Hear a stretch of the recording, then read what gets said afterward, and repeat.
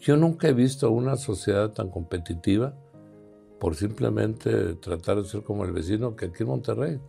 Las bodas son unos gastos inimaginables lo que te cuesta una boda aquí, con una maldita orquesta que no puede ni hablar con el vecino del estruendo que hacen.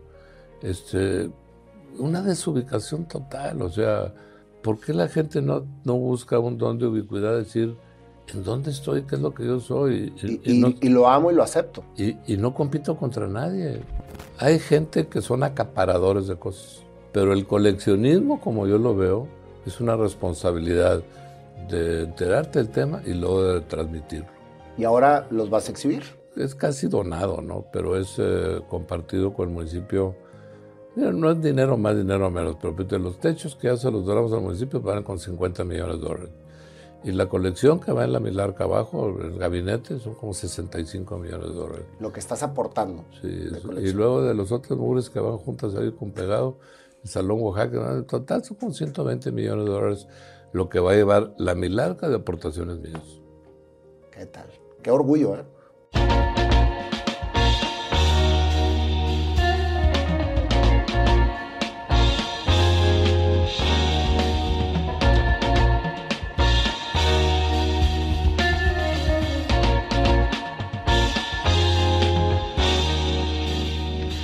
Mauricio, muchísimo gusto en conocerte y en que estés en este programa. Para mí es un gran honor. No, pues igualmente, lo comparto igual y gracias por invitarme. Con muchísimo gusto estar en tus exitosísimas entrevistas. Gracias, Mauricio. Fíjate que yo siempre te he admirado mucho. Desde que tengo uso de conciencia ya andabas metido en la política y en todo el tema cultural. Y siempre has sido un hombre muy, muy auténtico. Y mucha gente te conoce como el mejor alcalde que ha tenido San Pedro, te conoce por todas las colecciones que tienes, pero nadie conoce toda la historia de Mauricio Fernández. Yo me quisiera ir desde tu niñez. ¿Dónde naciste, Mauricio?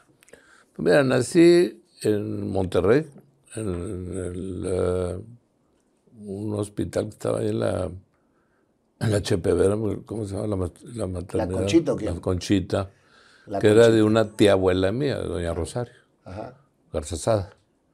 La tía Rosario. Y luego fíjate que ella todavía la conviví mucho hasta que murió y tocaba piano. Todavía me acuerdo de los 100 años tocaba piano. Ajá. Que era la hermana de mi abuelo, Rosario Garzazada, y fue una mujer que impulsó mucho también el arte, impulsó mucho proyectos sociales como La Conchita y muchas cosas. Entonces ahí nací. ¿A qué jugabas cuando eras niño, Mauricio? Fíjate que yo me tocó una cosa. Yo nací y luego viví ahí en el Obispado, en la calle México 123, que acaban de tumbar la casa hace poco. Y luego, pues yo creo que a los 4 o 5 años me fui a San Pedro. Y éramos de los primeros habitantes. No había nadie en San No había nadie. Y entonces yo muy chiquillo, pues lo único que había pues era raza ahí del pueblo y digo, al nivel de boleritos. Entonces yo tenía mi bando y teníamos en general pues, pandillas. Y todavía me acuerdo porque sí nos dábamos unos buenos agarrones a ulerazos y todavía tengo cicatrices en la cabeza, las medias pedradas es que era un arma blanca tremenda la ulera. Ah, sí, yo crecí con la ulera también y haz de cuenta que le metías una buena piedra y si tenías tino te fregabas un... Pues que fue una niñez muy diferente. Pues, yo convivía con niños pobres y la verdad pues eran muchos con los que ahí no había nadie viviendo en San Pedro.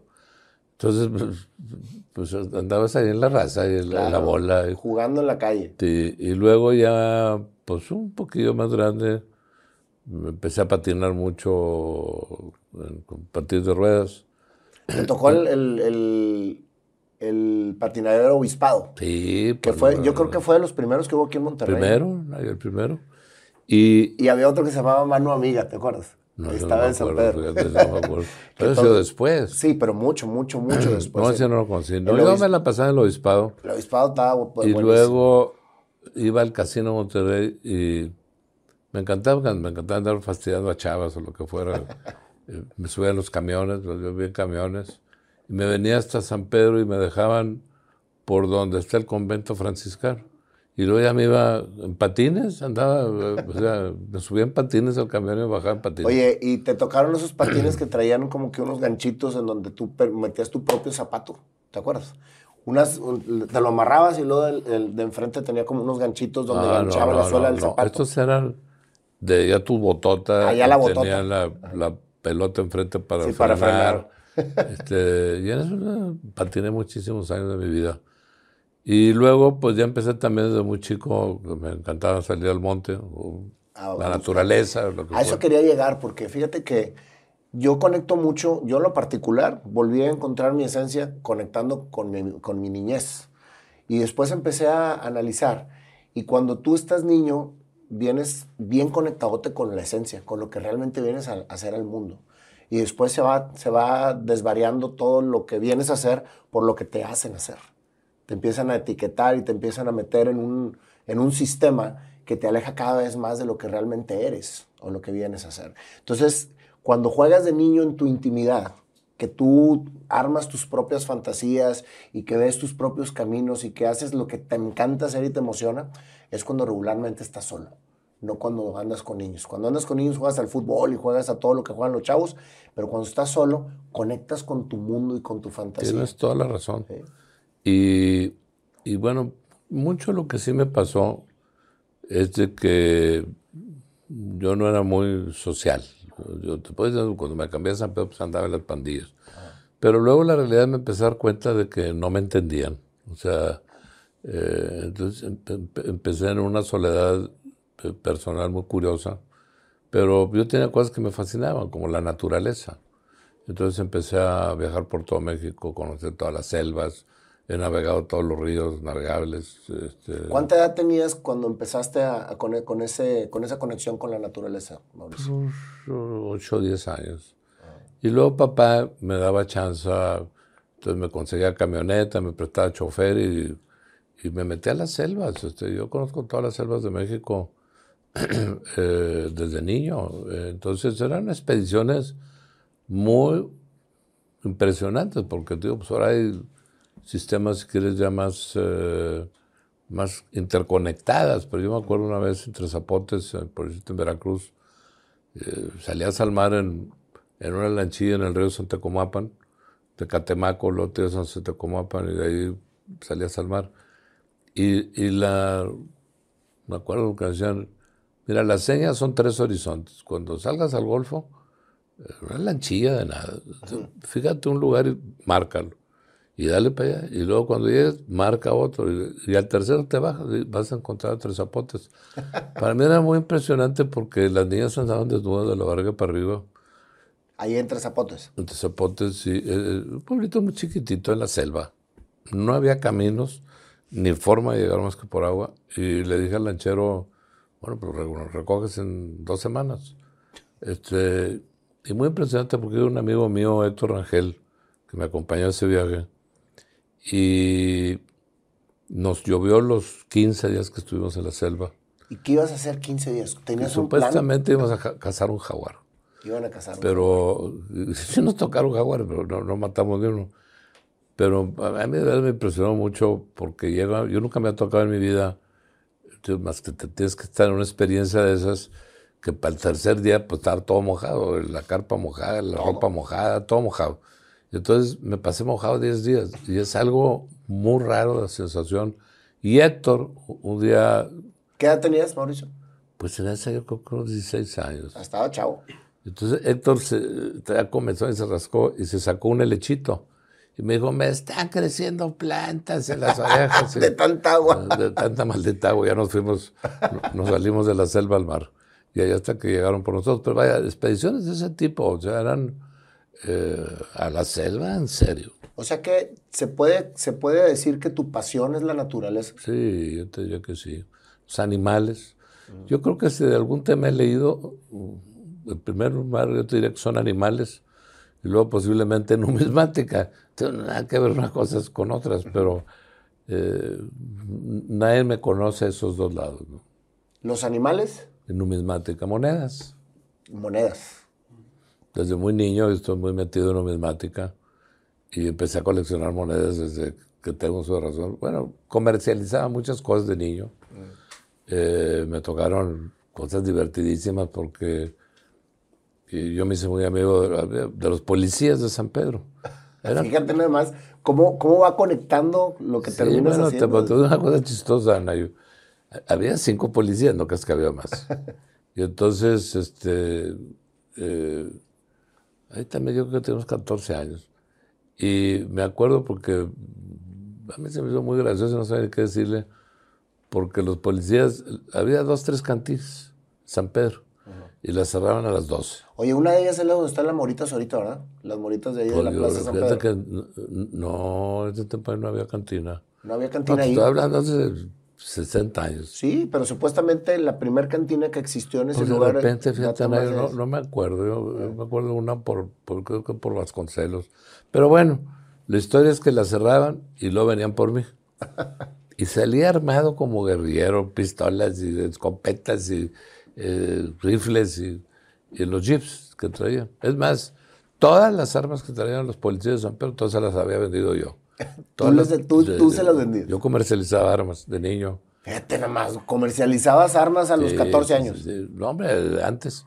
Desde antes. Desde mucho antes. Ya te compré y vendía pistolas y cosas. Todas las policías, de verdad, todas las armas que tenían eran mías. Y entonces... Imagínate nada más, ¿y a quién se las compras? Al muchachito Fernández. Sí. Entonces, uno quería unas cosas, eran pistolas viejas, ¿verdad? Pero al final de cuentas, y luego, pues yo me iba con ellos de cacería toda la noche. Y era tallísima, porque pues, de Vasconcelos para arriba no existía nada construido. Era el nivel más alto. Y nos metíamos a lugares de breches, pues te encontrabas a parejitas en carros y te encontrabas un poco de todo, ¿no? Y luego pues me regresaban a las 3, 4 de la mañana.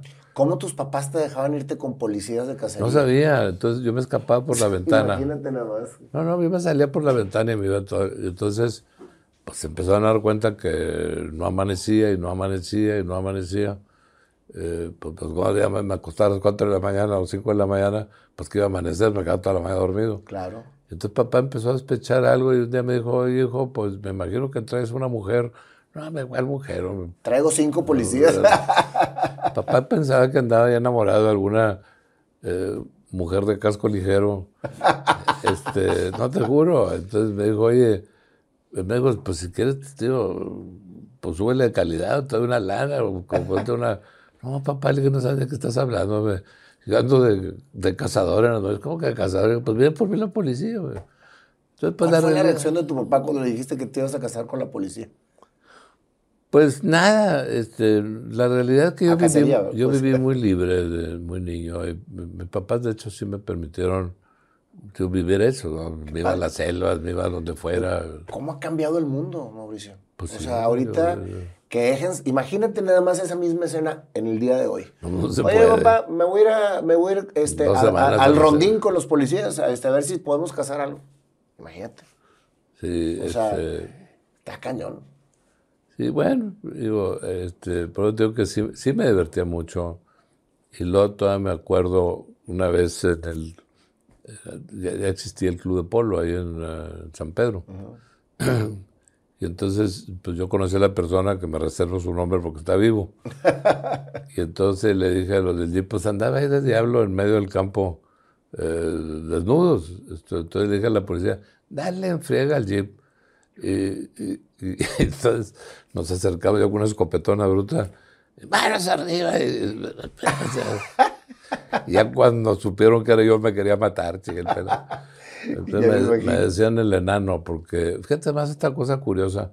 Bueno, te voy a contar una anécdota así muy chavillo.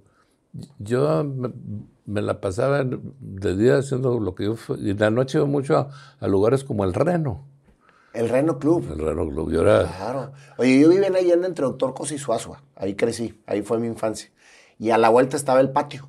Pues ¿Sí te acuerdas del patio en Zaragoza? Y a la otra vuelta estaba el Reno. Sí, no, bueno, pero fíjate. Y me asomaba. Estaba chiquillo y me asomaba. Yo tenía 12 años y era cliente asiduo del Reno. Pues, a los 12 años. Sí. Y era un cabaret del Reno. Era un cabaret nocturno. Sí. Pero fíjate, me acuerdo mi hermano. ¿Y cómo te dejaron entrar, Mauricio? Pues no sé. Estaba Chuy, así se llamaba el mesero, todavía me acuerdo. El que me atendía, Chuy. Y pues estaban las muchachonas y todo. Bueno, el Reno para mí fue toda una institución que lo conviví muchísimos años. Y hasta en mi trabajo profesional, en lo que es ahora el Sinus, el grupo Sinus, yo fui director de finanzas. Uh-huh. Y entonces traía a los banqueros y me los llevaba al club industrial. Y siempre estaban en el Ambassador o en la Encina. Y antes de dormir me Iban al Reno. Me iban al Reno. Oye, luego había otro que se estaba por ahí por Hidalgo que se llama el Cancún. ¿Te acuerdas? Cancún. Cancún, ese no me acuerdo. Que era uno para abajo. Pues sí me acuerdo uno para abajo donde llevaban la princesa Lea y me llevaron... Sí. Está por ahí, ¿no? Pues ese era el Cancún. Yo me acuerdo porque te digo, vivía por ahí y andaba de curioso viendo a ver qué había alrededor de mi casa. Bueno, fíjate, una anécdota. Un día fue Rodolfo Junco, de los del norte, Ajá. y mi hermano Alberto, que eran muy amigos, y querían llevar un gallo porque se le iban a declarar a las novias, o se les querían declarar que querían ser novios. Y me fueron a despertar. Yo tendría, no sé, pero 12, 13 años. Y entonces, digo, ¿qué quieren? Bueno, porque llevar un gallo. Dije, mira, el que está ahorita en Monterrey, que es una maravilla, es Pepe Jara, el trovador solitario. Sí, sí, sí. Y entonces, pues Pepe estaba actuando en el Reno. Y pues ahí vamos al Reno, me los llevé al Reno. Y entre show y show, les llevó gratis un gallo a mi las hermano novias. y a Rodolfo. Pepe Jara. Sí. Por eso digo, imagínate, yo era amigo de Pepe Jara desde los 12 años. O sea, pues yo vivía otra vida. Es que definitivamente eran otras épocas y teníamos mucho menos sobreprotegidos a los hijos. Sí, sí. Pero fíjate, la experiencia que te da el estar viviendo eso. O sea, el poderte ir y tener la libertad. Sí, sí, no, eso ya no existe, Nayo, ahorita pues no se puede, ¿no? Pero yo sí, pues digo que yo viví una infancia muy, pues muy libre, muy sin mayor supervisión de mis padres. Yo casi se enteraron de cosas. Yo llegué a tirar, por ejemplo, con pistola una barbaridad. Yo te le pegaba 9 a 10 botellas en el aire con una pistola. Ah, de plano. Se me las aventaba, sí. Y a un amigo que quiero muchísimo, Rodrigo Bremer, que le decían Chilinsky, era mi, bueno, era Mi esposa. hasta mucho gusto. Era mi tiro al blanco, entonces lo ponía siempre, hacía exhibiciones de tiro y lo ponía con botellas portadas en la cabeza. Yo que le he bajado unas 30 botellas de la cabeza con pistola. No, de veras, o sea, y luego yo me pongo a pensar ahora, dices, qué bárbaro, de milagro no lo maté. Bueno, un día estábamos en Olinalá y éramos como 10 huercos. Y algunos no me habían visto tirar. Y Rodrigo le dijo, ponte lo que sea, Rodrigo. Y se encontró ahí entre el tiradero, el monte, ahí lo que fuera, una ampolleta pues es que le sacas para inyecciones, ¿no? Que tienen una ruedita arriba. Sí, claro. Son unas mugritas así de una pulgada en la cabeza. ¿Y le tirabas tú para...? Le llegué a tirar, o sea, la bala le pasó a 1 centímetro de la cabeza. Pero pues, ahorita le digo, Rodrigo, gracias, no te maté, chiva. Qué barbaridad. Qué barbaridad, ¿no? Pero cosas, digo, también de una enorme imprudencia. Totalmente. Totalmente. Pero la libertad hace precisamente que experimentes cosas que a veces como que no estás... Bueno, una vez fuimos bien chiquillo con Rodrigo a la feria de San Pedro, una feria que montaban ahí. Y pues fuimos, averiguamos quién manejaba la feria. ¿Y usted qué? Pues aquí vamos a hacer shows. ¿Y cuál es el show? No, pues él se va a parar y le va a romper botellas en la cabeza. Y digo, ¿qué? Huercos fregados. Me corrieron ahí de la feria, pero bueno, pues yo quería hacer mi show de tiro. Pues Diosito te ayudó a que no te temblara la mano, Mauricio, porque qué barbaridad. Bueno, fíjate, ¿sabes de la ampolleta? De la famosa ampolleta, con miras ni siquiera telescópicas, o sea, con miras abiertas. Entonces, pues según yo le estaba tirando a la puntita de la frasquita, tiraba una barbaridad. Y le fallé.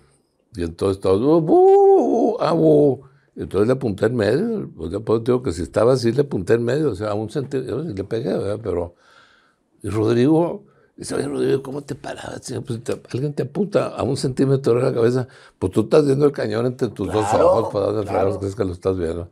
Pues entre ojo y ojo. No, hijo, fíjate que tirabas tan bien que, no sé, fíjate, yo llegué a patinar o a manejar una pistola que se convierte cuando lo usas tanto como parte de ti, no sé cómo decirte, o alguien que toca un instrumento o algo, o sea, y es parte de ti, ya no, o sea,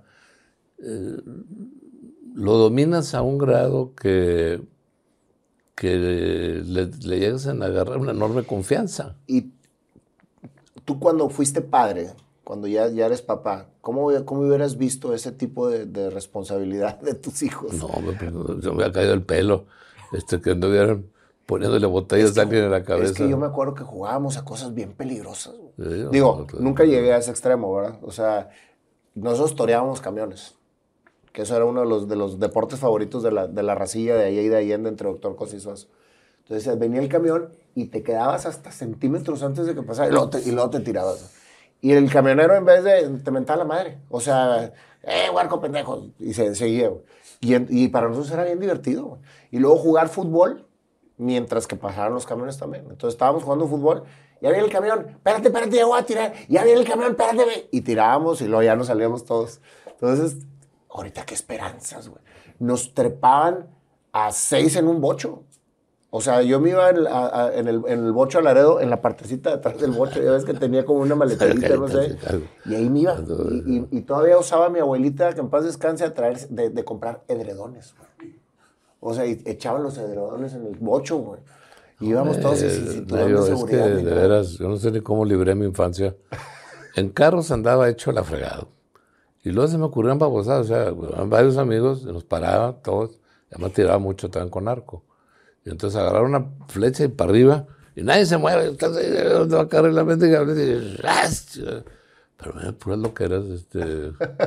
Y luego tan estricto que hiciste con los jóvenes en San Pedro. Bueno, pero el tema de seguridad, pero era otro rollo, ¿no? No, definitivamente. ¿Crees que toda esa vivencia que tuviste, toda esa libertad que viviste, Mauricio, continuó y te hizo ser el hombre que eres ahora? Sí, definitivamente. Yo he vivido una vida, como te diría, muy mía y muy plena. O sea, a mí nunca me dijeron, no puedes hacer esa cosa, no puedes hacer la otra, ¿no? O sea, siempre he vivido en una enorme libertad. Bueno, obviamente todas las loqueras se me fueron agotando, quitando. Fuiste madurando. Que Sí. no eran más que loqueras, eran vivencias de Entonces, joven. pues fui cambiando mi forma de hacer cosas y me puse a hacer otras, pero siempre con esa libertad. Y la verdad es que es una época que gocé, pero yo me acuerdo una vez, fíjate, estaban los de Marriott y les andaba vendiendo el Hotel Las Hadas, el proyecto. Y estábamos en el Reno. Siempre todo en el Reno. Era mi centro de negocios. Y salimos y me dice uno, oye, qué bárbaro, qué fregona iluminación tiene Monterrey. Digo, idiota, está amaneciendo. Pues, ¿cuál No es semana, no. Pasamos toda la noche en el antro, no se han dado cuenta. Qué fregona iluminación. Ya se Tiene la ciudad, pues, empieza un color bien bonito, ¿no? Cuando los primeros rayos de luz en la mañana empieza claro. a cambiar, cuando sales de la oscuridad, es un color precioso. Pero pues, imagínate. Y luego llegaba a esas horas, una vez, entonces ya estaba casado, ¿no? Entonces llegaba con todos los catarrines a que me hicieran desayunar. En tu casa. Despedí a mis hijos al colegio y yo vivía mucho de noche. Y fíjate, aún en la universidad en Estados Unidos, vivía mucho. Mauricio? Pues fue una carrera rara que se llama Industrial Management, que te gradúan como ingeniero. Pero a mí me gustó mucho el concepto porque Estados Unidos se dio cuenta que estaban demasiado especializados, un ingeniero químico, físico, matemático, lo que fuera, ¿no? Entonces eran muy clavados en un solo tema. Y decía, oye, necesitamos gente que tenga una capacidad o un criterio más amplio, una visión más abierta de las cosas. Y entonces inventaron esta carrera que la realidad estaba repasada por muchas áreas, incluyendo administración, de empresas, o incluyendo cosas legales, matemáticas, te daba un poco de todo. Pero era para ellos un proceso de que exploraras en la carrera muchas áreas.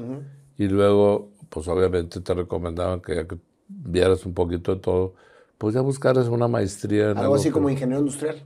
Pues sí, bueno, eso decían Industrial Management, que era eso, pero era un ingeniero industrial con una enorme cantidad de administración y de muchas otras materias. ¿Y por qué eso, Mauricio, si no tiene nada que ver ni con la política, ni con la naturaleza, ni con el coleccionismo? ¿Por qué no te fuiste por algo que estuviera más adentrado ahí? ¿Qué te hizo tomar esa decisión? ¿De qué estudiar? Pues mira, primero no decidí porque me mandaron mis papás. O sea, yo en ese tiempo no creo que era muy rebelde. Es que, ¿sabes qué, Mauricio? Paréntesis, yo creo que está lleno de ese tipo de casos la humanidad. De gente que estudió porque le dijeron que estudiara. Y luego se da cuenta que no le gusta lo que estudió y que está haciendo algo que, pues, que sabe hacer pero que no le encanta. Y por eso hay tanta frustración en la humanidad. Sí, pues digo, a muy poca gente agarra una vocación. Ahora, papá quería que estudiara ingeniería química. Y eso se dice así ni de milagro. Ustedes eran dueños de Piosa, ¿no? Sí.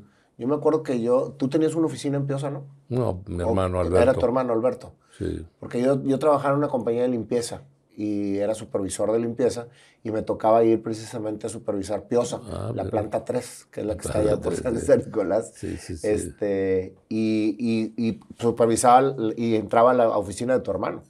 Una oficina muy bonita, toda de madera. Sí, esa la diseñó Eduardo Padilla. Sí. Sí. Y yo me acuerdo que decía, algún día voy a tener una oficina como estas. Sí, no, pues también, otras épocas, pero yo desde muy chiquillo yo no tenía así una muy buena relación con papá. Y entonces yo iba de contra, ¿no? Si papá quería estudiar ingeniería química, dije, ninguna materia que tenga que ver con química voy a estudiar. Entonces era un poco, pero es así, a mí me mandaron a la universidad. Y lo que pasa es que también me mandaron muy niño. Yo viví no sé por qué iba tan adelantado, pero yo casi me gradué en la carrera de 19 años, o sea, en Estados Unidos. Bueno, por un mes. ¿Y cómo un niño travieso y responsable empezó a madurar para poder estudiar y sacar una carrera adelante? Mira, el primer año, una chava, una amiga, si no es por su intervención, me hubieran corrido a la universidad. Entonces fue a hablar ahí con... O sea, llegaste todavía rebeldito. Sí, no, era tremendo. En la universidad andaba peleado con los maestros y peleado con el mundo. ¿Por qué peleado con el mundo? Porque nadie te entendía. Y además me encantaba a veces, ¿cómo te diría? Hacer enojar a la gente. O sea, tengo una gran facilidad para hacerlo. Sí, para hacer enojar a alguien. ¿Y lo disfrutas? Pues ya no lo hago, ¿no? Pero te digo, de chavo sí lo hacía, poder intrincarte o enojarte o al revés, o tener un momento más amable, pero me acuerdo uno de los maestros, pues hace un friazo de la fregada, estaba yo en Indiana y no iba a las clases porque además me daba una flojera. ¿Estabas en Indianápolis? ¿En qué parte de Indiana? En Lafayette. En Lafayette. Entonces me decía el maestro, oye, pues si no vienes a clase no te voy a... Le dije, oiga, pues estoy saliendo bien los exámenes. Digo, sí, estás muy bien en tus exámenes, pero tienes la obligación de venir a clase. No, le dije, me está totalmente confundido. El que tiene la obligación de venir a la clase es usted, porque yo soy el que pago. No, pues imagínate, pues me quería matar. Sí. O sea, picadas. Me encantaba cocorearlos. ¿Y terminaste tu carrera? Con honores. Con honores. Sí, fíjate. Y casi a los 19 años. Sí. Fíjate. Y en una época, Nayo, verdaderamente espantosa, porque Purdue, la universidad que yo estuve, es una universidad pública. Y entonces entraba el 5%, vamos a decir, de los alumnos más sobresalientes de los bachilleratos del Estado. En automático entraron a Purdue. Entonces, pues el nivel académico era muy competitivo, claro, por los muchachos que eran por puros primeros lugares de los bachilleratos. Y estaba la guerra de Vietnam. Y los cursos, las calificaciones se manejaban por curvas normales. O sea, no importaba cuánto sacaras, lo importante es cómo estabas contra tus otros compañeros. Entonces, una curva normal. Y la curva normal, en general, los del medio es la C. Luego tienes la B y la A, o el 9 y el 10. La C, pues ponle que sea el 8. Y luego tenías para el otro lado de la curva el 7 y el 6. La bronca es que hacías una curva normal de cada examen y entonces pues decías, ¿en dónde estás contra los alumnos? O sea, no era contra el maestro, eran contra los alumnos. La bronca es que si no tenías arriba de C, te quitaban la beca y te mandaban a Vietnam. Ah, caray. Entonces, los chavos estudiaban por sobrevivir. Y me tocó muchos amigos que se suicidaron. ¿Por el temor de que los mandaran? No, porque ya los habían expulsado y se suicidaban. No querían ir a la guerra. O sea, y fue una guerra tremenda, una experiencia muy dura en mi época universitaria. Oye, ¿aún tú como extranjero tenías obligación de ir en caso de que...? No. No. No, yo me acuerdo que le decía que no se les ocurra mandarme porque me voy a ir al frente. O es el del mero frente, pero para voltearme a empezar a hacer la madre a todos los griegos que estuvieran atrás de mí.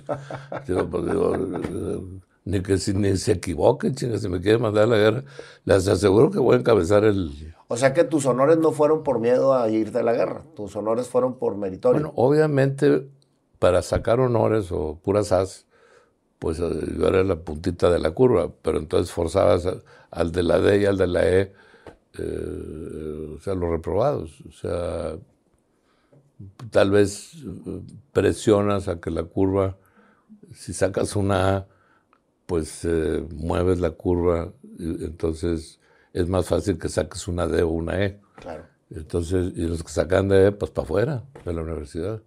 Muy duro, de veras. O sea, a mí nunca me ha tocado un ambiente que estudiaras para sobrevivir y que si no sacabas el promedio, te mandaban a la guerra y tenían un promedio de vida de 2 semanas en el frente, en Vietnam. De 2 semanas. 2 semanas. Yo creo que ha sido una de las guerras más sanguinarias que ha habido Sí, en la historia. entonces, pues, imagínate, era una...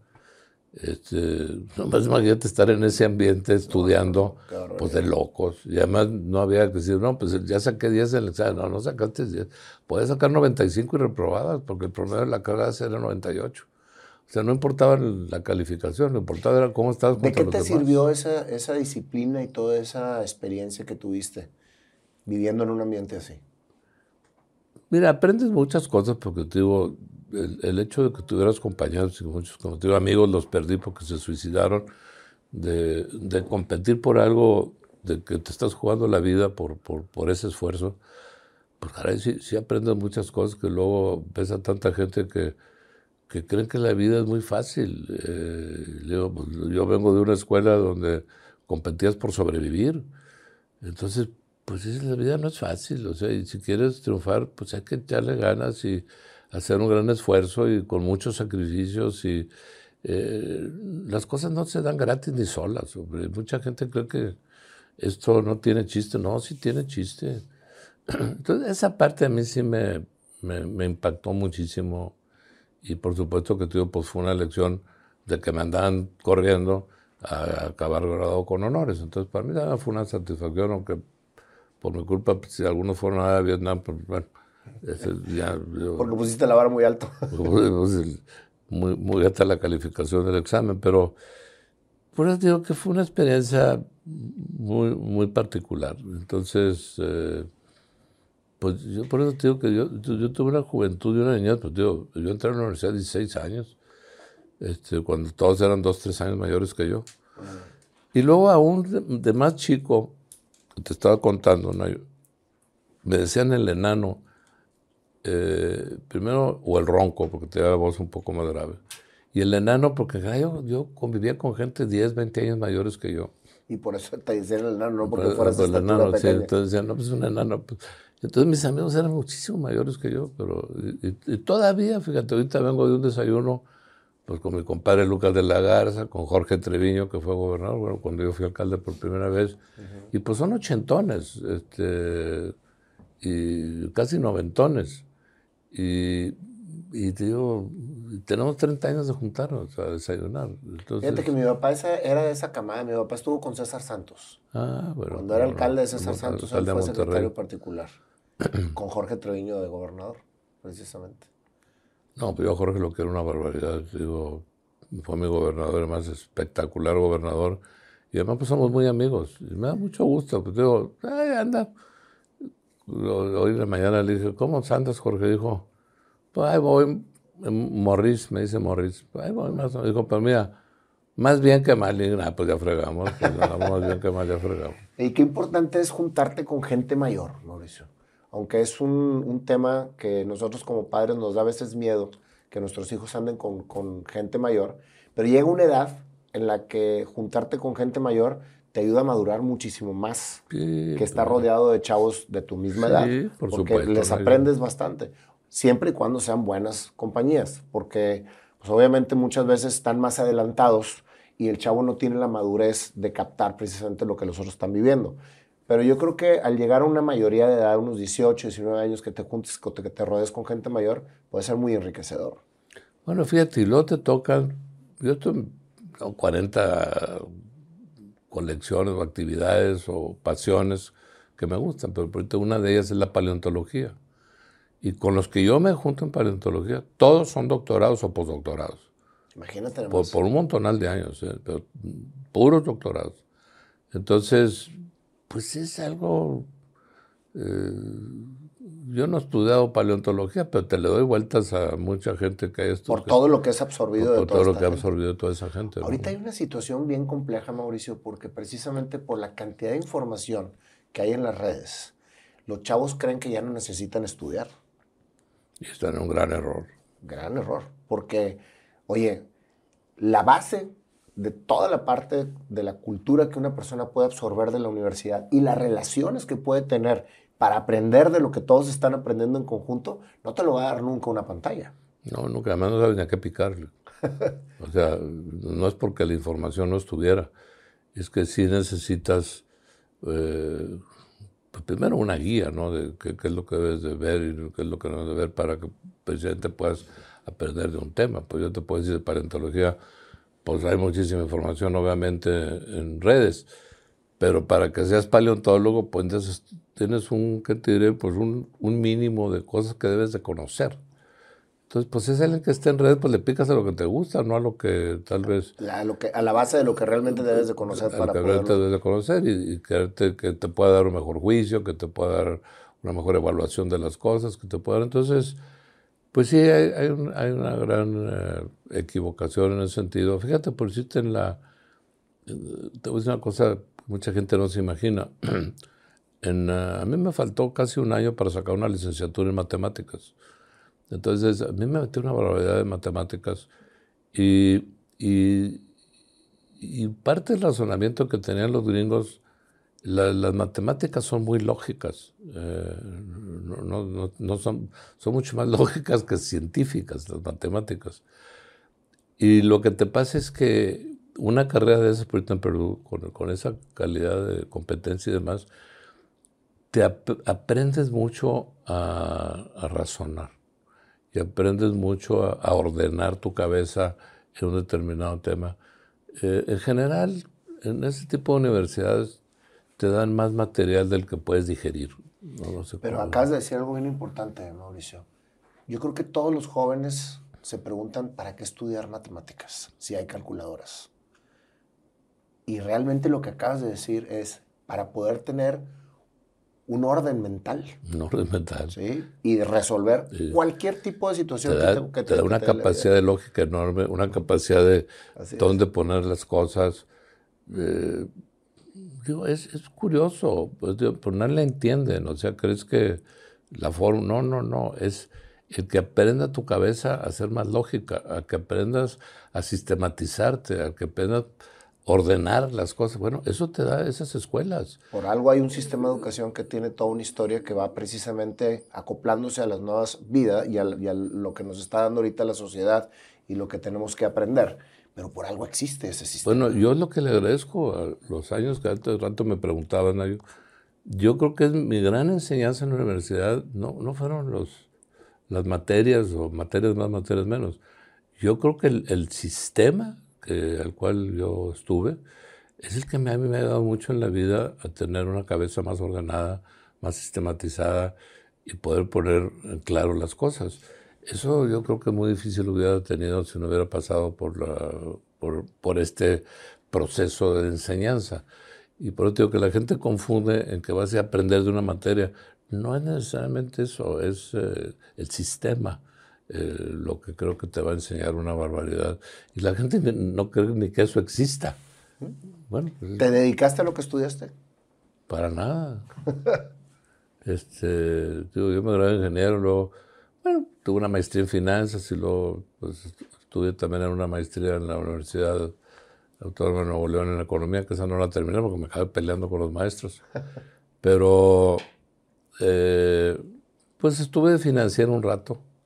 Fíjate que es otra cosa. Yo creo mucho en los generalistas.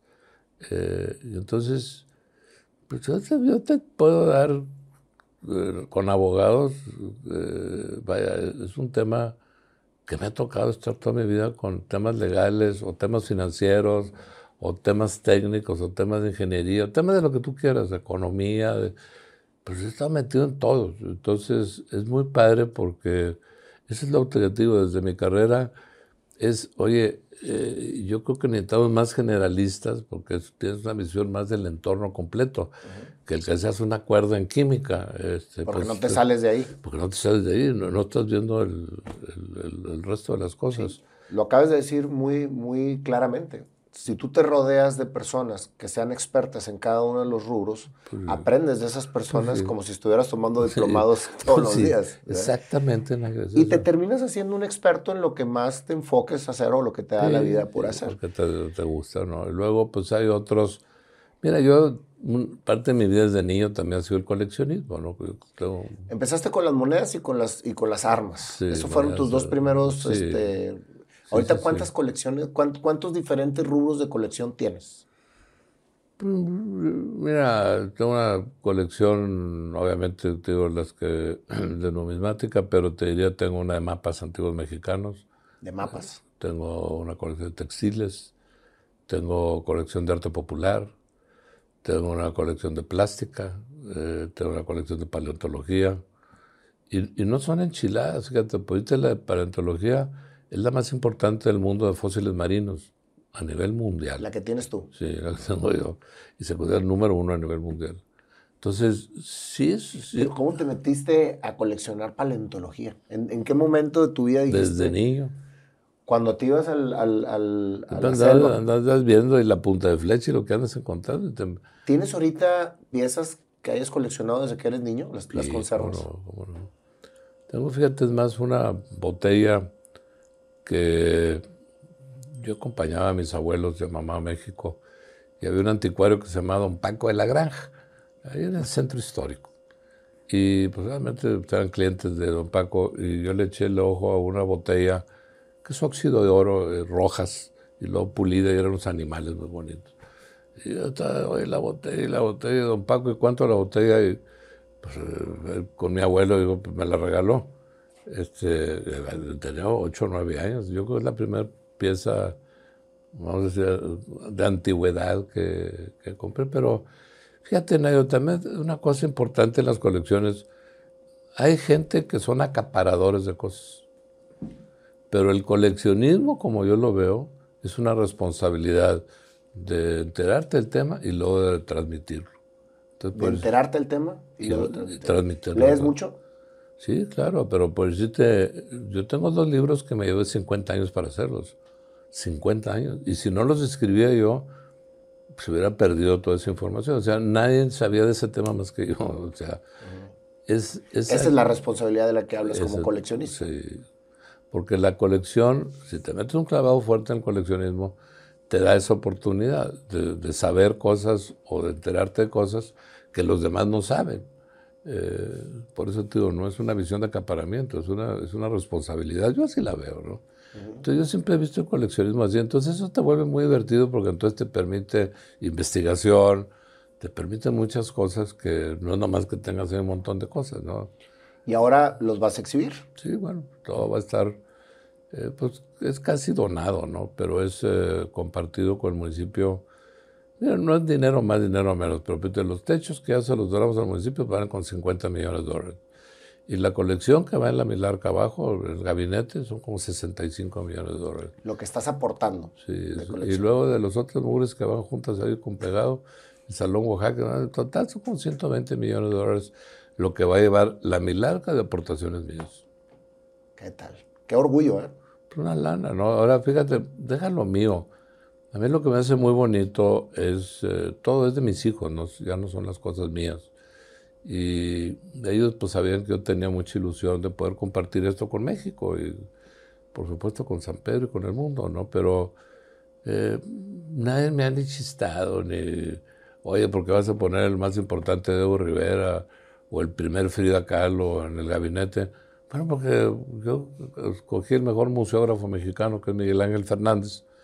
Y de veras, Nayo, así le dije, mira, Miguel Ángel, de toda mi colección, que tengo miles de cosas, ¿no? Digo, escoge lo que quieres. Así, libremente. Escoge, tú haces el gabinete. Es un ejercicio de desapego muy fuerte, Mauricio. Sí, sí, pero fíjate, bien bonito porque el gabinete ya está diseñado, ya está, van como 400 piezas de mi colección, y esas son lo que van 65 millones de dólares, ya evaluados, ¿no? Porque ya los evaluaron, ya se notariaron, y eso es lo que le estamos ofreciendo al municipio, pues por lo pronto a 15 años, pero yo sí tengo la intención de que luego eso se puedan ampliar esos plazos y si encontramos una mayor colaboración con el municipio, que pues he batallado un poco con Miguel, pues que eso se pudiera ampliar el plazo. Entonces mis hijos lo están viendo casi como te digo, como que eso se va a quedar ahí, ¿no? Y podría decir, oye, pues cualquiera de ellos podría tener un deseo de que alguna de esas piezas estuvieran en sus casas. Pues digo, muy generosos de mis hijos de decir, yo así les comenté, oiga, lo que escoge el museógrafo va para el museo y me da lo mismo lo que sea. No es un problema de dinero, es un problema de que sea una fregonada. Es difícil para un coleccionista soltar, porque te veo sueltísimo. O sea, dices que se vaya todo. Veo a tus hijos sueltísimos. Sí. Y es la colección de toda tu vida. Olvídate de los millones de dólares que vale. Lo que vale para ti.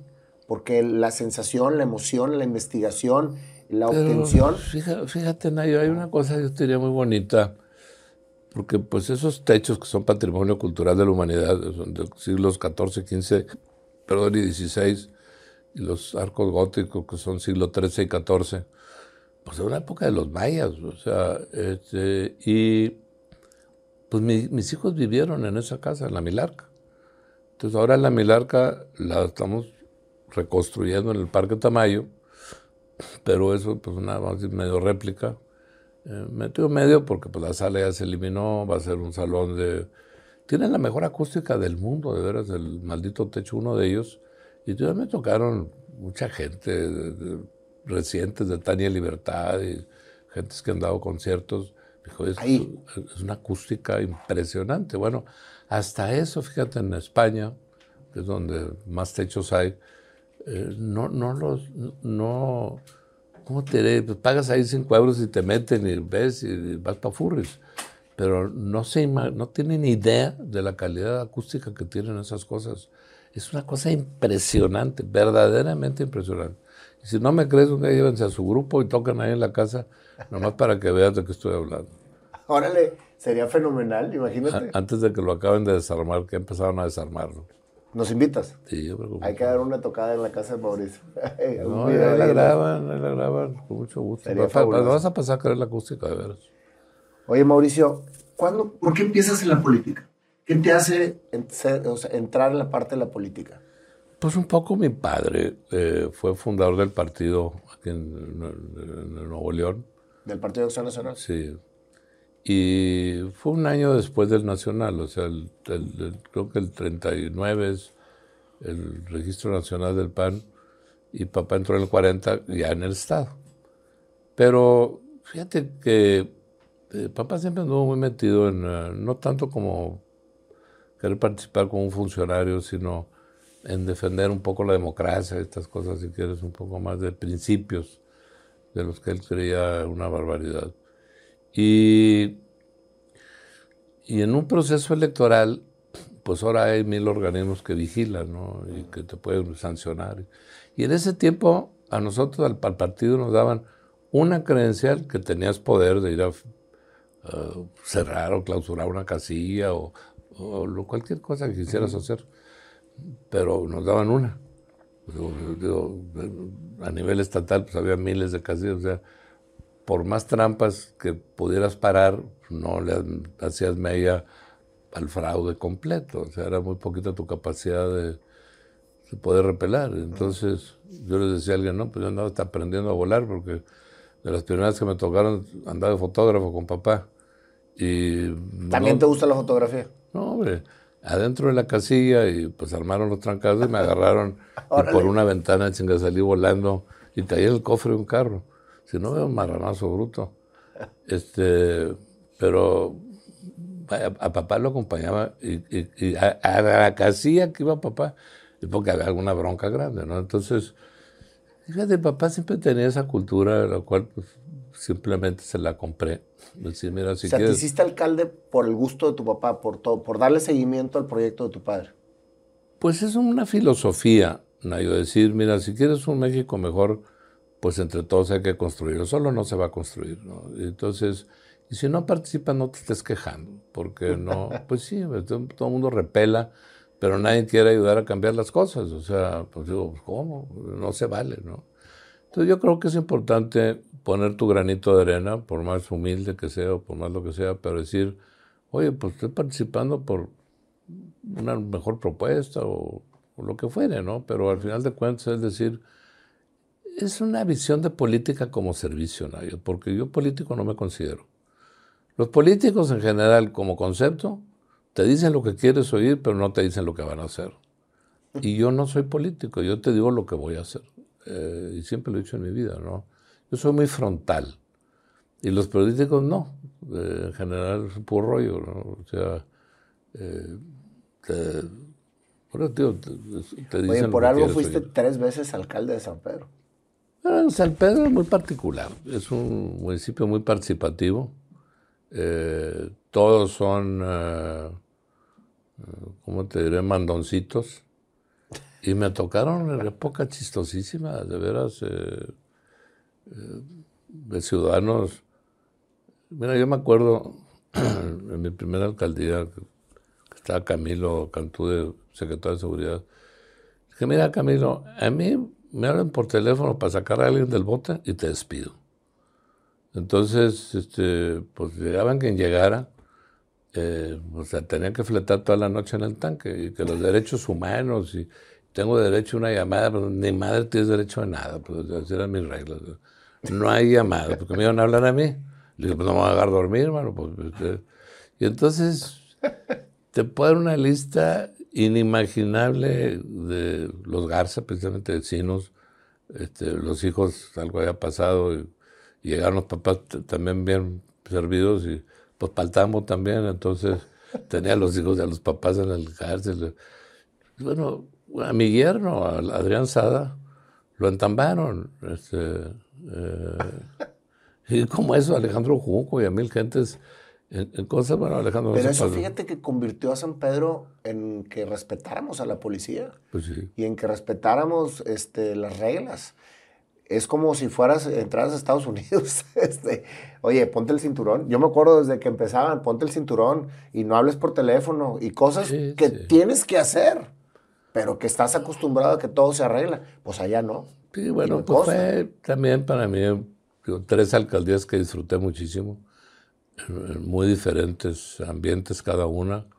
Y siendo tú una persona poco sociable, que tú mismo lo dijiste, Sí, pocos. te conviertes en un servidor público. Bueno, eso es lo que te digo, que yo creo que es un poco lo que me inculcó mi padre. No era tanto el sentarte en una silla, ¿no? Sino tener un espíritu de servir y de pues, luchar por un México mejor. Yo creo que es un poco lo que a mí me inculcaron, ¿no? No es tanto, "Ay, vale madre, ser alcalde o gobernador, no es el puesto, sino Oye, y en qué puedes ayudar. todas las leyendas urbanas, porque te tocó ser alcalde en la época más difícil de inseguridad en el Sí, estado, sí, en sí, sí, 2010, sí, sí, sí, y tú encriptaste San Pedro, y sí, todos sí, decían sí. que te habías arreglado con todo el mundo y que ahí no pasaba nada, y realmente la gente se sentía segura en San Pedro. Ah, no, cómo no. Yo te puedo decir del consulado americano, todos los americanos que trabajan en el consulado no pueden salir de San Pedro, por órdenes del consulado. O sea, pues se convirtió en algo muy, muy, muy especial. Y fue muy bonito, fíjate, lograrlo porque fue un entendimiento, si quieres, de buena voluntad de todas las familias de los narcos, o de capos, o de bandas criminales, en que por supuesto que tenían sus familias viviendo en San Pedro. Y ellos valoran muchísimo la parte familiar, la respetan y la defienden lo que no te imaginas. Entonces, pues para mí fue una cosa muy chistosa porque yo mandé eh, transmitir reglas que me las respetaron. Y esas eran un poco, aquí no se vale, no es una plaza de venta de drogas, aquí no pueden vender drogas, no puedes traer guaruras, aquí no puedes matar contrario del otro cártel. Aquí, pues, como Disneylandia, aquí tienes que vivir en paz. Porque aquí vives. Aquí vives. Y entonces todo el mundo me respetó, y entonces con ese espíritu, como además tenía de muchas organizaciones criminales, familiares de ellos viviendo en San Pedro, entonces me respetaron que la policía verdaderamente yo la manejara. Porque si le empezaban a manosear un cártel, pues lo empezaban a manosear otro y otro y otro y otro. El rato pues tienes contaminado, como ahorita está, en toda la zona metropolitana, pues toda la policía contaminada. En mi caso yo no tenía nada de contaminación porque el jefe verdaderamente de la policía era yo. Y el jefe de seguridad de San Pedro era yo. Y entonces pues, a todas las familias de los malitos, porque yo les decía, bueno, pues, ¿qué les extraña? Si tú eres un capo, pues ¿dónde te gustaría que estuviera tu familia? ¿En Irak o en San Pedro? No, pues en San Pedro. Pues, entonces, pues era algo Y lo muy volviste natural. el municipio más seguro de México. Sí, así es. Y todavía la gente mantiene la percepción, aunque ya yo creo que se han ido perdiendo muchas cosas, pero la percepción todavía... ¿Ahorita es seguro San Pedro? Pues yo te diría que obviamente tiene problemas muy diferentes a los que yo viví, ¿no? Pues de hecho ha salido públicamente. Y en la administración anterior a la mía esa, secuestraron más o menos una o dos veces por semana, a una o dos personas por semana en San Pedro. Desde que yo entré se acabaron los secuestros. Y a mí se me hace verdaderamente triste pensar que ahora encontraron que los policías son los que ahora empezaron a secuestrar. Pues tienes un ambiente que está obviamente ya complicado, ¿no? Definitivamente. ¿Qué satisfacción te dejó ser alcalde? Porque obviamente tomaste esto con un objetivo, con el objetivo de una filosofía familiar. Y obviamente te rindió muchas satisfacciones en todo lo que se logró alrededor, pero pues la pasaste como quiera duro, como tú dices, todo es difícil. Pues sí, Nayo, pero fíjate que hay cosas que te diré, yo las disfruto, aunque muchos no le entiendan, ¿no? Cuando yo entré por primera vez, no estaba pavimentado ni de la presidencia Morones. Había vacas pastando en la plaza. Era un pueblucho, hombre, era un pueblucho. Entonces me tocó un poco armar la visión de largo plazo, de infraestructura, de áreas verdes. Todas las áreas verdes de San Pedro yo las hice. O sea, con Jorge me tocó hasta cambiar el proyecto de Valle Oriente, que era interés social de más bajo nivel. Así era el proyecto. Sí, así está aprobado por el Estado. Entonces yo hablé con Jorge muy maduro, y me dijo, oye, ¿qué quieres hacer? Le dije, pues un condominio horizontal. Entonces metí a todos los dueños y diseñamos Valle Oriente. Es un proyecto mío, ¿no? Pero con Jorge pues se expropió Chipinque, que pues es un pulmonzote. Me tocó hacer, pues, arreglar las calzadas, la avenida Cloutier, que eran marraneras, era una pestilencia bárbara. Todos los parques de bosques me tocó hacerlo. O sea, pues todas las áreas verdes, que los famosos 8 metros cuadrados por habitante que debería de tener una ciudad, los otros no tienen ni uno. San Pedro sí cumple. Y pues, muchos no saben, bueno, pues yo fui el que dice que sucediera, ¿no? Pero como eso, muchas cosas, Nayo, que son... hice el primer referéndum de este país para quitarle las facultades al gobierno del Estado de Desarrollo Urbano, y lo logré, ¿no? Entonces, en un año el Estado ya no dio ninguna y luego ya me pasaron toda la responsabilidad. Y como eso, muchos temas que me permitió hacer cuenta, centrar la infraestructura para el crecimiento de un San Pedro diferente. Y es esto, infraestructura, hice el primer plan de desarrollo urbano de México, municipal. Y como eso, mil temas, ¿no? O sea, y en unas cosas me han tocado unas cosas y en otras me han tocado otras. Pues sacar los casinos que había en San Pedro, que pintaba para que querían hacer un Las Vegas de San Pedro. Bueno, acabé corriendo a 2 jueces federales que en su vida había sido destituido un juez federal. Y como eso, pues 40,000 cosas, ¿no? Entonces, pues digo, yo cada una la he disfrutado. ¿Y no te da miedo, Mauricio? Confrontarte con tanta gente. No. Bueno, hay una cosa, ¿no? Que yo desde muy chavillo me encantaba ir a jorobar a parejas de amigos con los que nos juntábamos. Y me acuerdo porque me encantaba preguntarles, y era para mí una pregunta cotidiana. Le dije, oye, si te dijeran que te vas a morir en 3 meses, ¿qué harías? Digo, no, me podría ver a mis papás todos los días y me llevaría a mis hijos de vacaciones. Y yo, oye, ¿por qué no lo haces? ¿Quién te dice que no te vas a morir? Entonces, yo aprendí una cosa un año que para mí es vivir plenamente. Entonces, pues ahorita vengo de 2 cánceres, además, ni le entienden cómo me siento tan bien. Después de ahorita Y te ves vengo perfectamente bien. de una mesotelioma de 9 horas la operación. Pero es un espíritu de saber cómo vivir, fíjate. Y cuando vives plenamente, le pierdes miedo a la muerte. O sea, yo no cambiaría nada. Si me dice, me falta una semana de vida, un mes, yo haría exactamente lo que estoy haciendo, no sé cómo decirte. O sea, no, yo no cambiaría nada. Tengo muy claro lo que estoy haciendo, lo que me falta. Y lo tuviste claro desde chavo. Por Desde eso esa, precisamente me gusta empezar desde la niñez. Porque desde la niñez tú ibas precisamente caminando sobre lo que la vida te tenía preparado. yo desde hace 50 años perdí miedo a la muerte. Entonces, pues, ¿Cómo le perdiste el miedo? pues es cuando te aprendes a vivir plenamente, a decir, yo le voy a echar todas las ganas y con todos los kilos y estoy haciendo mi vida en la cual no cambiaría nada si me dijeran que me queda unos días o un tiempo corto de vida. Cuando llegas a ese nivel de que puedes decir, vivo plenamente, entonces le empiezas a perder el respeto a la muerte. Y es algo que te digo que a mí me pasó, porque decía, bueno, pues todos están espantados. Bueno, ¿yo qué haría? Si me dicen, pues no cambiaría nada. O sea, yo tengo el mismo, todos los días como si iba a ver a mi mamá. O sea, me explico, yo ya tenía un patrón que me hacía para mí sentirme que estaba viviendo una vida plena. Entonces, cuando entro a San Pedro, que digo, bueno, pues es una tarea, 4 públicamente anunciaron que me querían matar. El último fue el negro Saldaña, que pues hizo una tracalada bruta que lo anuncié en mi toma de posesión como alcalde. Y bueno, pues los 4 están muertos, ¿no? Yo le decía una película que me hicieron que se llama El Alcalde. Buenísima. Y le Yo la vi. dije, pues ahí vamos, ¿no? 3-0, 4-0, 5-0. El día que sea 6-1, valiendo a madre, pues ya caminé, ¿verdad? Pero mientras lo lleven ceros, ahí voy, ahí la llevamos. Oye, Mauricio, con toda esta libertad que tú has vivido toda tu vida, ¿cómo ha sido tu vida en pareja, Mauricio? ¿Quién te aguanta?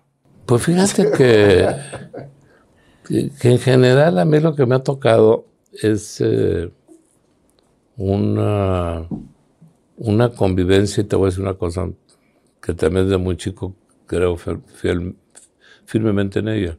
Entonces, pues yo sí creo en que más que un título que se llame así, que estás casado, yo creo que lo que tienes que aprender a vivir es una buena convivencia, una amistad de cariño, de fondo, pues quererte, desearte el bien, atenderte. Y darle el lugar a esa Pues persona y la sí. comunicación que te toca estar. Y más que estar, Viviendo. mira, yo vivo en la casa, su casa, pues en puras mujeres de millones de años, ¿no? O miles de millones de años, o cientos de millones de años. Entonces digo, Chihuahua, de veras que qué tristeza ver nuestra humanidad, o cuánta gente pobrecita que amanece frustrada, eh, come encabronada y se duerme amargado. Digo, Chihuahua, ¿por qué no aprenden ¿A vivir? a vivir? Y la vida es tan corta, digo, como humanos vivimos tan poquito, que cuál es el afán de estar diferenciado, peleado y demás. Entonces, esto a mí me lleva como filosofía de vida a decir, oye, pues aprende a ser feliz y luego pues aprende a tener una pareja que verdaderamente yo creo que es un complemento. De muchas cosas que no tengo, pues las tiene mi pareja. Entonces, en los 2 casos, con Norma, con Aleida, pues ha sido lo mismo. O sea, una visión de que mucho de lo que estoy haciendo lo estamos compartiendo, no es nada más mío. Me parece súper importante lo que acabas de decir porque creo que la destrucción de las parejas se da en no involucrar a la persona en lo que estás viviendo. Porque es una vida de 2. Es una vida que están construyendo juntos. Y si tú eres coleccionista y tú te la pasas coleccionando y no le platicas a ella lo que estás haciendo y la colección que estás haciendo y cómo lo estás haciendo, entonces no va a entender lo que estás viviendo. Así es. Y una de las cosas que tú dijiste en el principio que me causó mucha admiración es, la gente no me entendía. Ni me sigue entendiendo. Pero ahorita te rodeas de gente que sí te entiende, como Aleida. ¿Sí? Sí, por supuesto. ¿Por qué? Porque encontraste una persona que entendió tu mundo. Y no necesariamente eso es comunicación, eso es precisamente conexión. Mi mujer igual me entiende, yo hago muchas locuras, pero está conmigo. Y eso hace que nuestro matrimonio sea un matrimonio que vaya por el mismo rumbo. A lo mejor Pues no sí, está de acuerdo con muchas cosas, o a lo así mejor no es. está de acuerdo con muchas cosas, pero se están comunicando. Y ya es cuestión de cada persona si sigue o no sigue contigo. Pero ya lo estás comunicando. Estoy de acuerdo totalmente, Nayo. Yo creo que por ahí es. Y de veras, lo que sí te digo, yo no puedo entender cómo hay gente tan envidiosa. Yo te voy a decir que también yo se lo critico un poco a las redes. O sea, sí hay. Sí. Yo por si en lo que yo estaba haciendo en TikTok o cosas en las cuales me he divertido mucho. ¿Por qué lo haces, Mauricio? ¿Por qué te metes a las redes sociales? Por eso un poco, fíjate, Nayo, bueno, primero me dijeron que era la campaña política y me valió gorro la campaña.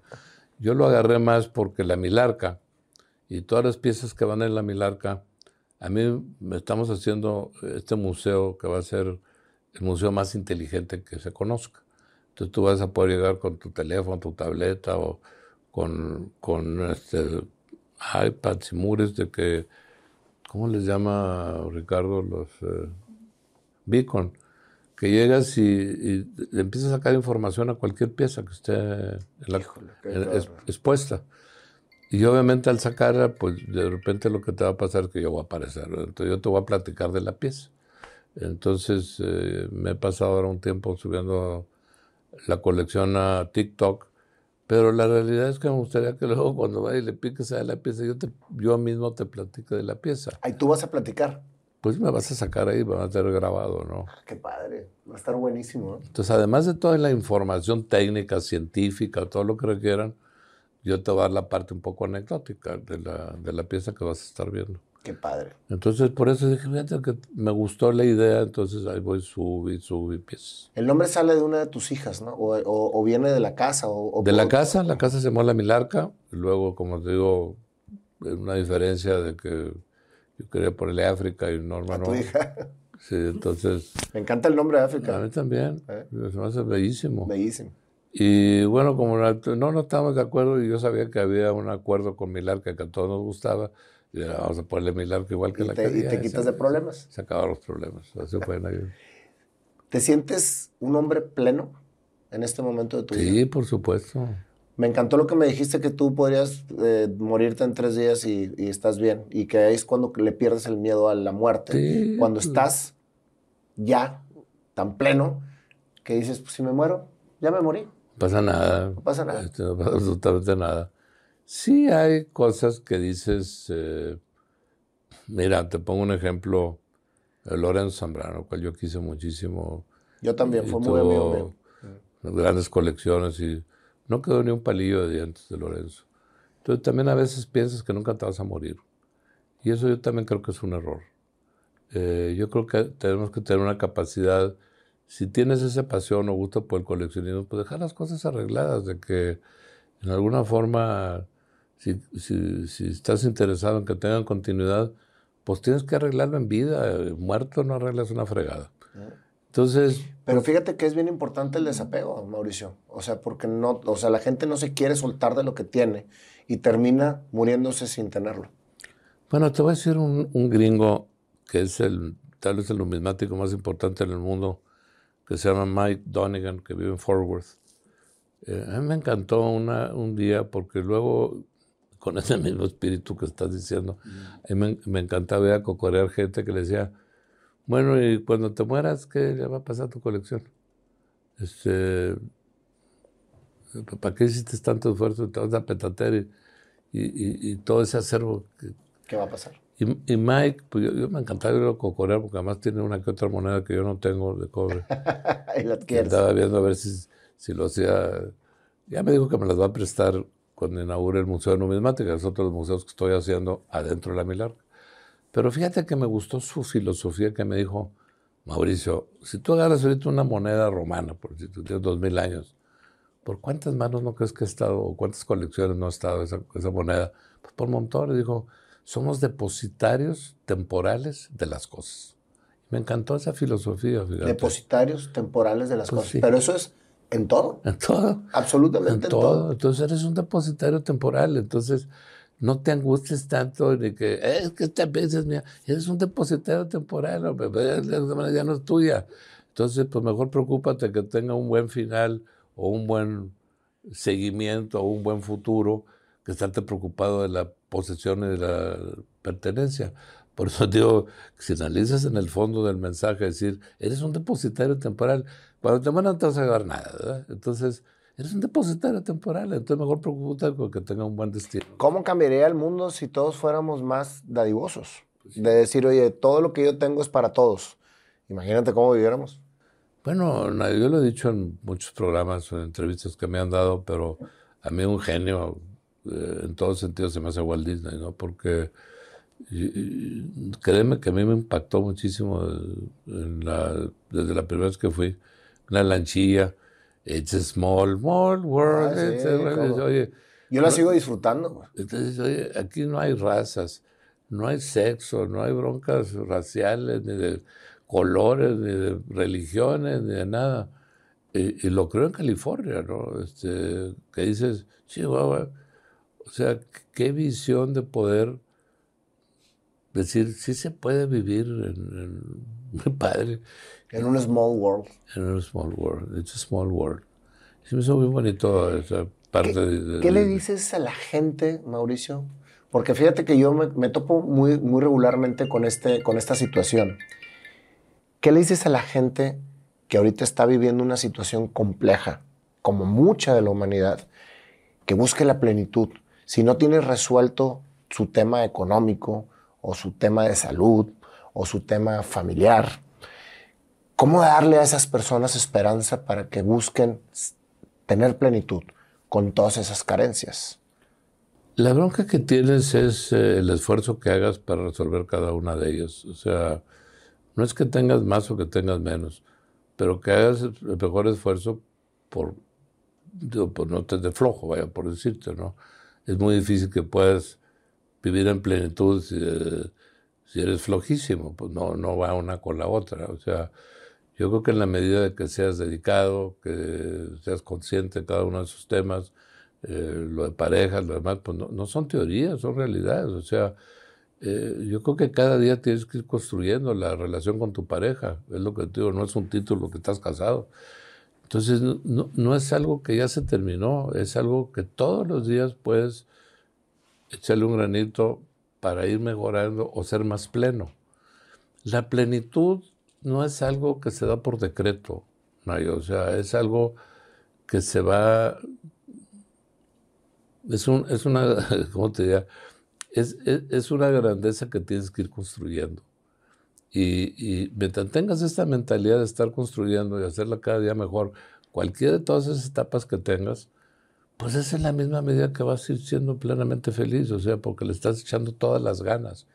El momento que tú le dejas de echar ganas a tu vida, a lo económico, a tu salud, a tu pareja, al tema que quieras, valiendo gorro. Se termina la esperanza. Sí, entonces empiezas con frustraciones y amarguras y resentimientos y lo que sea. Fíjate que yo añadiría ahí, Mauricio, el que la plenitud se alcanza por uno mismo y no por compararse con los demás. Claro. Porque yo creo que es uno de los grandes bloqueos.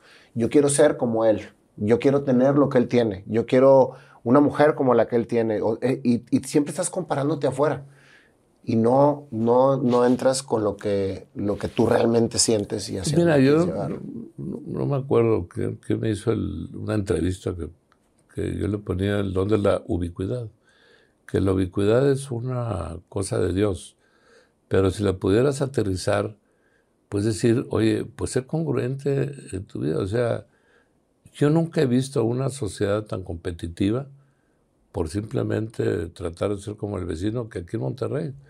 Las bodas son unos gastos inimaginables lo que te cuesta una boda aquí, con una maldita orquesta que no puede ni hablar con el vecino del estruendo que hacen. Una desubicación total, o sea, con un carro que no tienes con qué ni mantener, ni pagar el seguro, ni nada. Es lo que comentas, Nayo, o sea, es una desubicación del tamaño del mundo. Entonces digo, ¿por qué la gente no busca un don de ubicuidad? Decir, ¿en dónde estoy? ¿Qué es lo que yo soy? Y lo amo y lo acepto. Y no compito contra nadie. O sea, yo no estoy compitiendo lo mío contra nadie. O sea, las cosas que estoy haciendo, pues es lo que Mauricio pudo hacer, lo que Mauricio pudo lograr, lo que Mauricio pudo donar, lo que Mauricio lo que sea. Pero yo no estoy en competencia con nadie. Y si algo nunca he tenido en mi vida es una competencia, ni mucho menos social, ¿no? Entonces, yo me acuerdo de de la rama alemana y rusa, de los zares y de los kaisers. Yo he conocido a gente de esas descendencias que viven en castillos, ahorita en Alemania. Fui, me invitaron.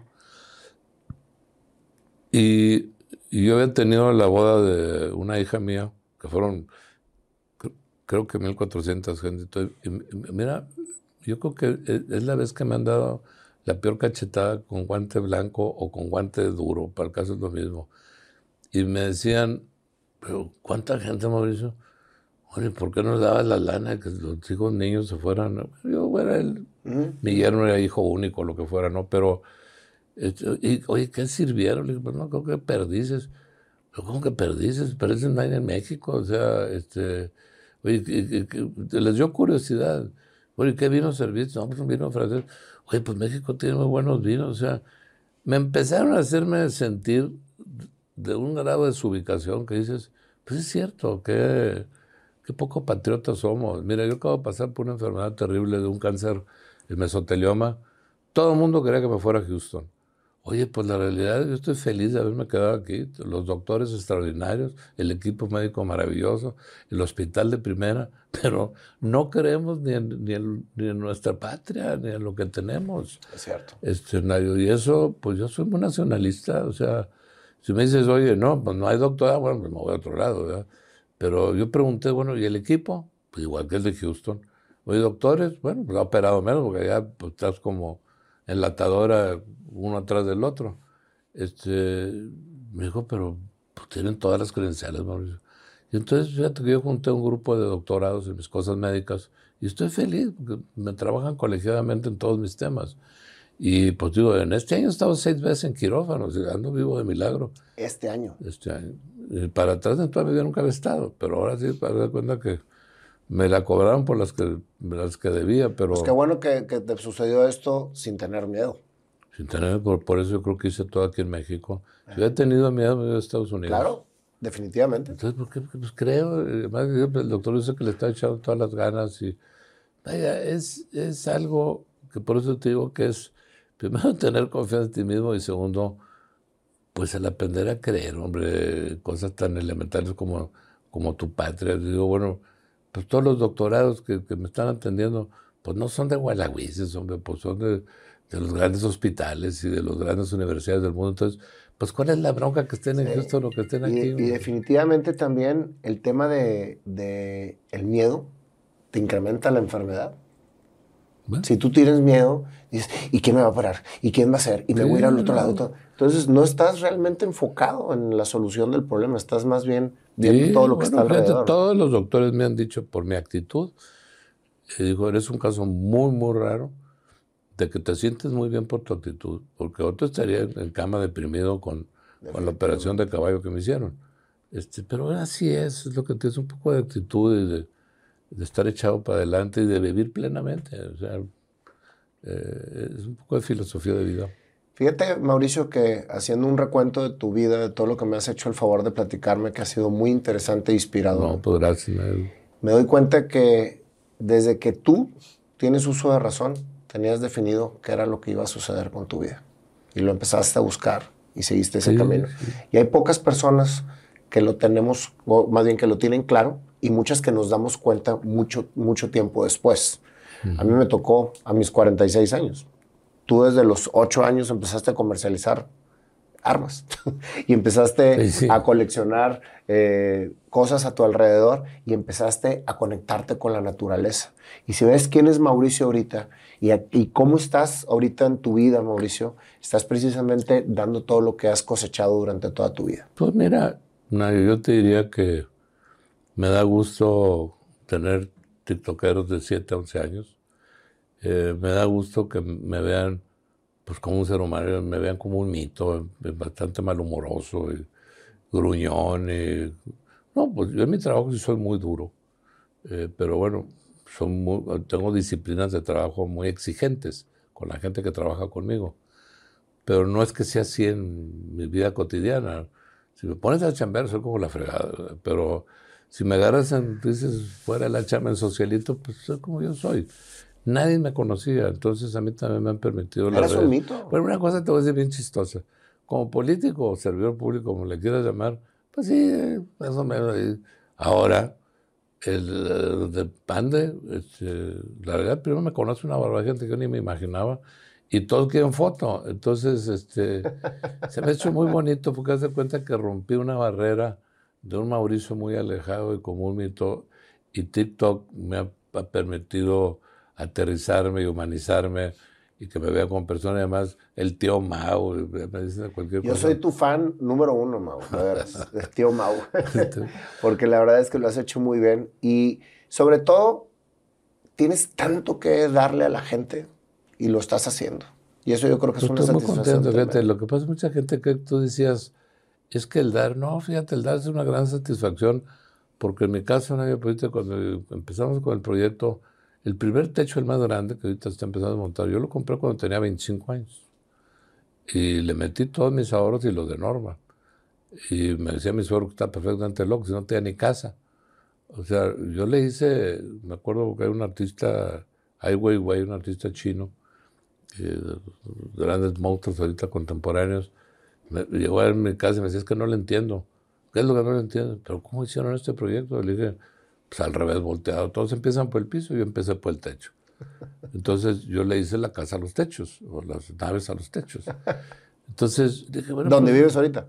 bueno, ¿O no? ahorita ya no, porque esa casa se está desmantelando para llevársela a lo que va a ser el museo. Ok. Que ya están montados 3 de los techos españoles y ahorita van a empezar con el cuarto, vaya. Pero te digo, hasta en eso. Todo el mundo empieza por el suelo, pues yo empecé por el techo.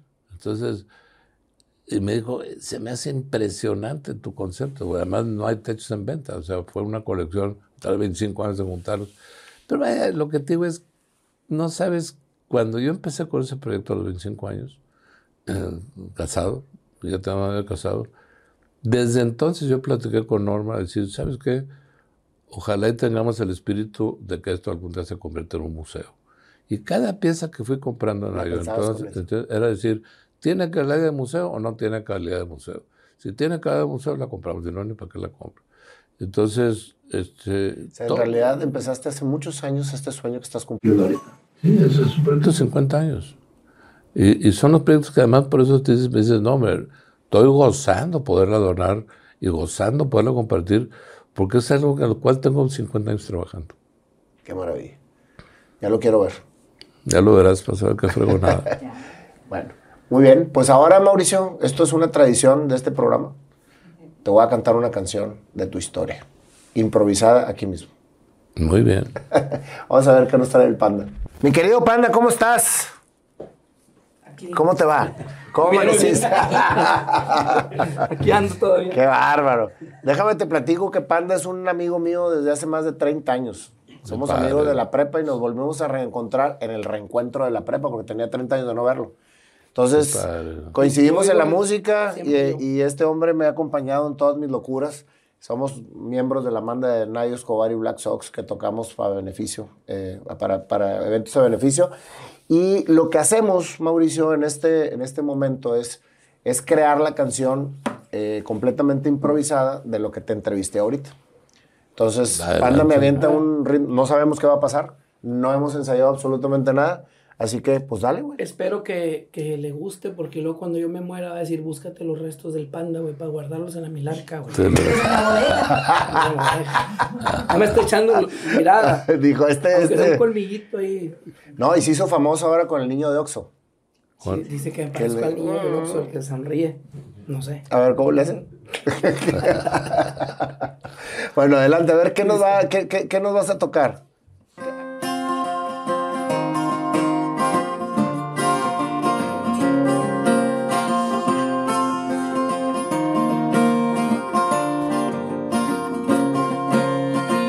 Esta es la historia de Mauricio, un hombre diferente, desde niño introvertido en su mundo. Todo era normal, hacia afuera normal. Jugabas a cosas que nadie entendía, solo tú dispararle a tus amigos, buscar cosas por ahí. Nadie entendía a Mauricio, pero él estaba ahí. Se salía de cacería con policías. 12 años tú tenías y armas vendías. Nadie entendía. Llegabas a la madrugada, dormías de día, hasta que tu padre te dijo: ¿qué pasa, Mauricio? ¿Traes una mujer por ahí?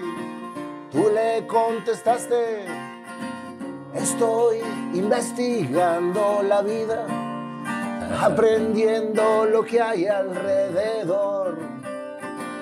Te volviste un gran investigador. Fuiste a dar a una isla perdida por Veracruz. 15 días estuviste mojado por completo, aprendiendo de la naturaleza, construyendo tu vida entre la maleza. Te fuiste a estudiar en plena guerra de Vietnam. Tus compañeros temerosos estaban, porque si tronaban a la guerra los mandaban. Gran experiencia te dio todo lo que tú viviste, y al llegar a Monterrey empezaste a experimentar mucho Reno Club, mucho cabaret. Desde chiquillo, libertad total, nadie te entendía. 33 años duraste con una mujer que te dio una gran familia, aceptando tu libertad. 13 años con tu otra mujer, acompañándote a cumplir tu sueño. El Museo de Milarca, todas tus colecciones. Alcalde de San Pedro, sin perder nunca lo que eres tú, Mauricio. Lo que quieres tú, Mauricio. Todo se te da por tu congruencia. Los años pasan, la experiencia te da el desapego para ti. Llevar tu experiencia, tu conocimiento a todas las personas. Colecciones, museos, piezas en TikTok, todo lo haces con gran emoción. Gracias, Mauricio, por este tiempo, por esta historia, por darme a conocer a alguien que siempre había admirado, y ahora que te conozco te admiro más por tu autenticidad.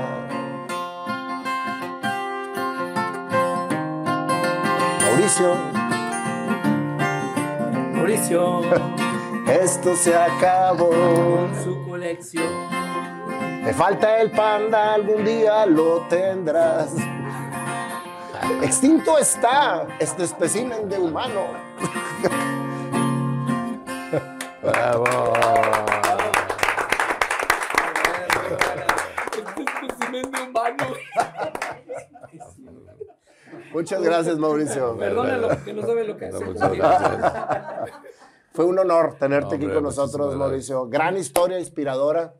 Y la verdad de las cosas es que yo quisiera de grande ser como tú. El chavito.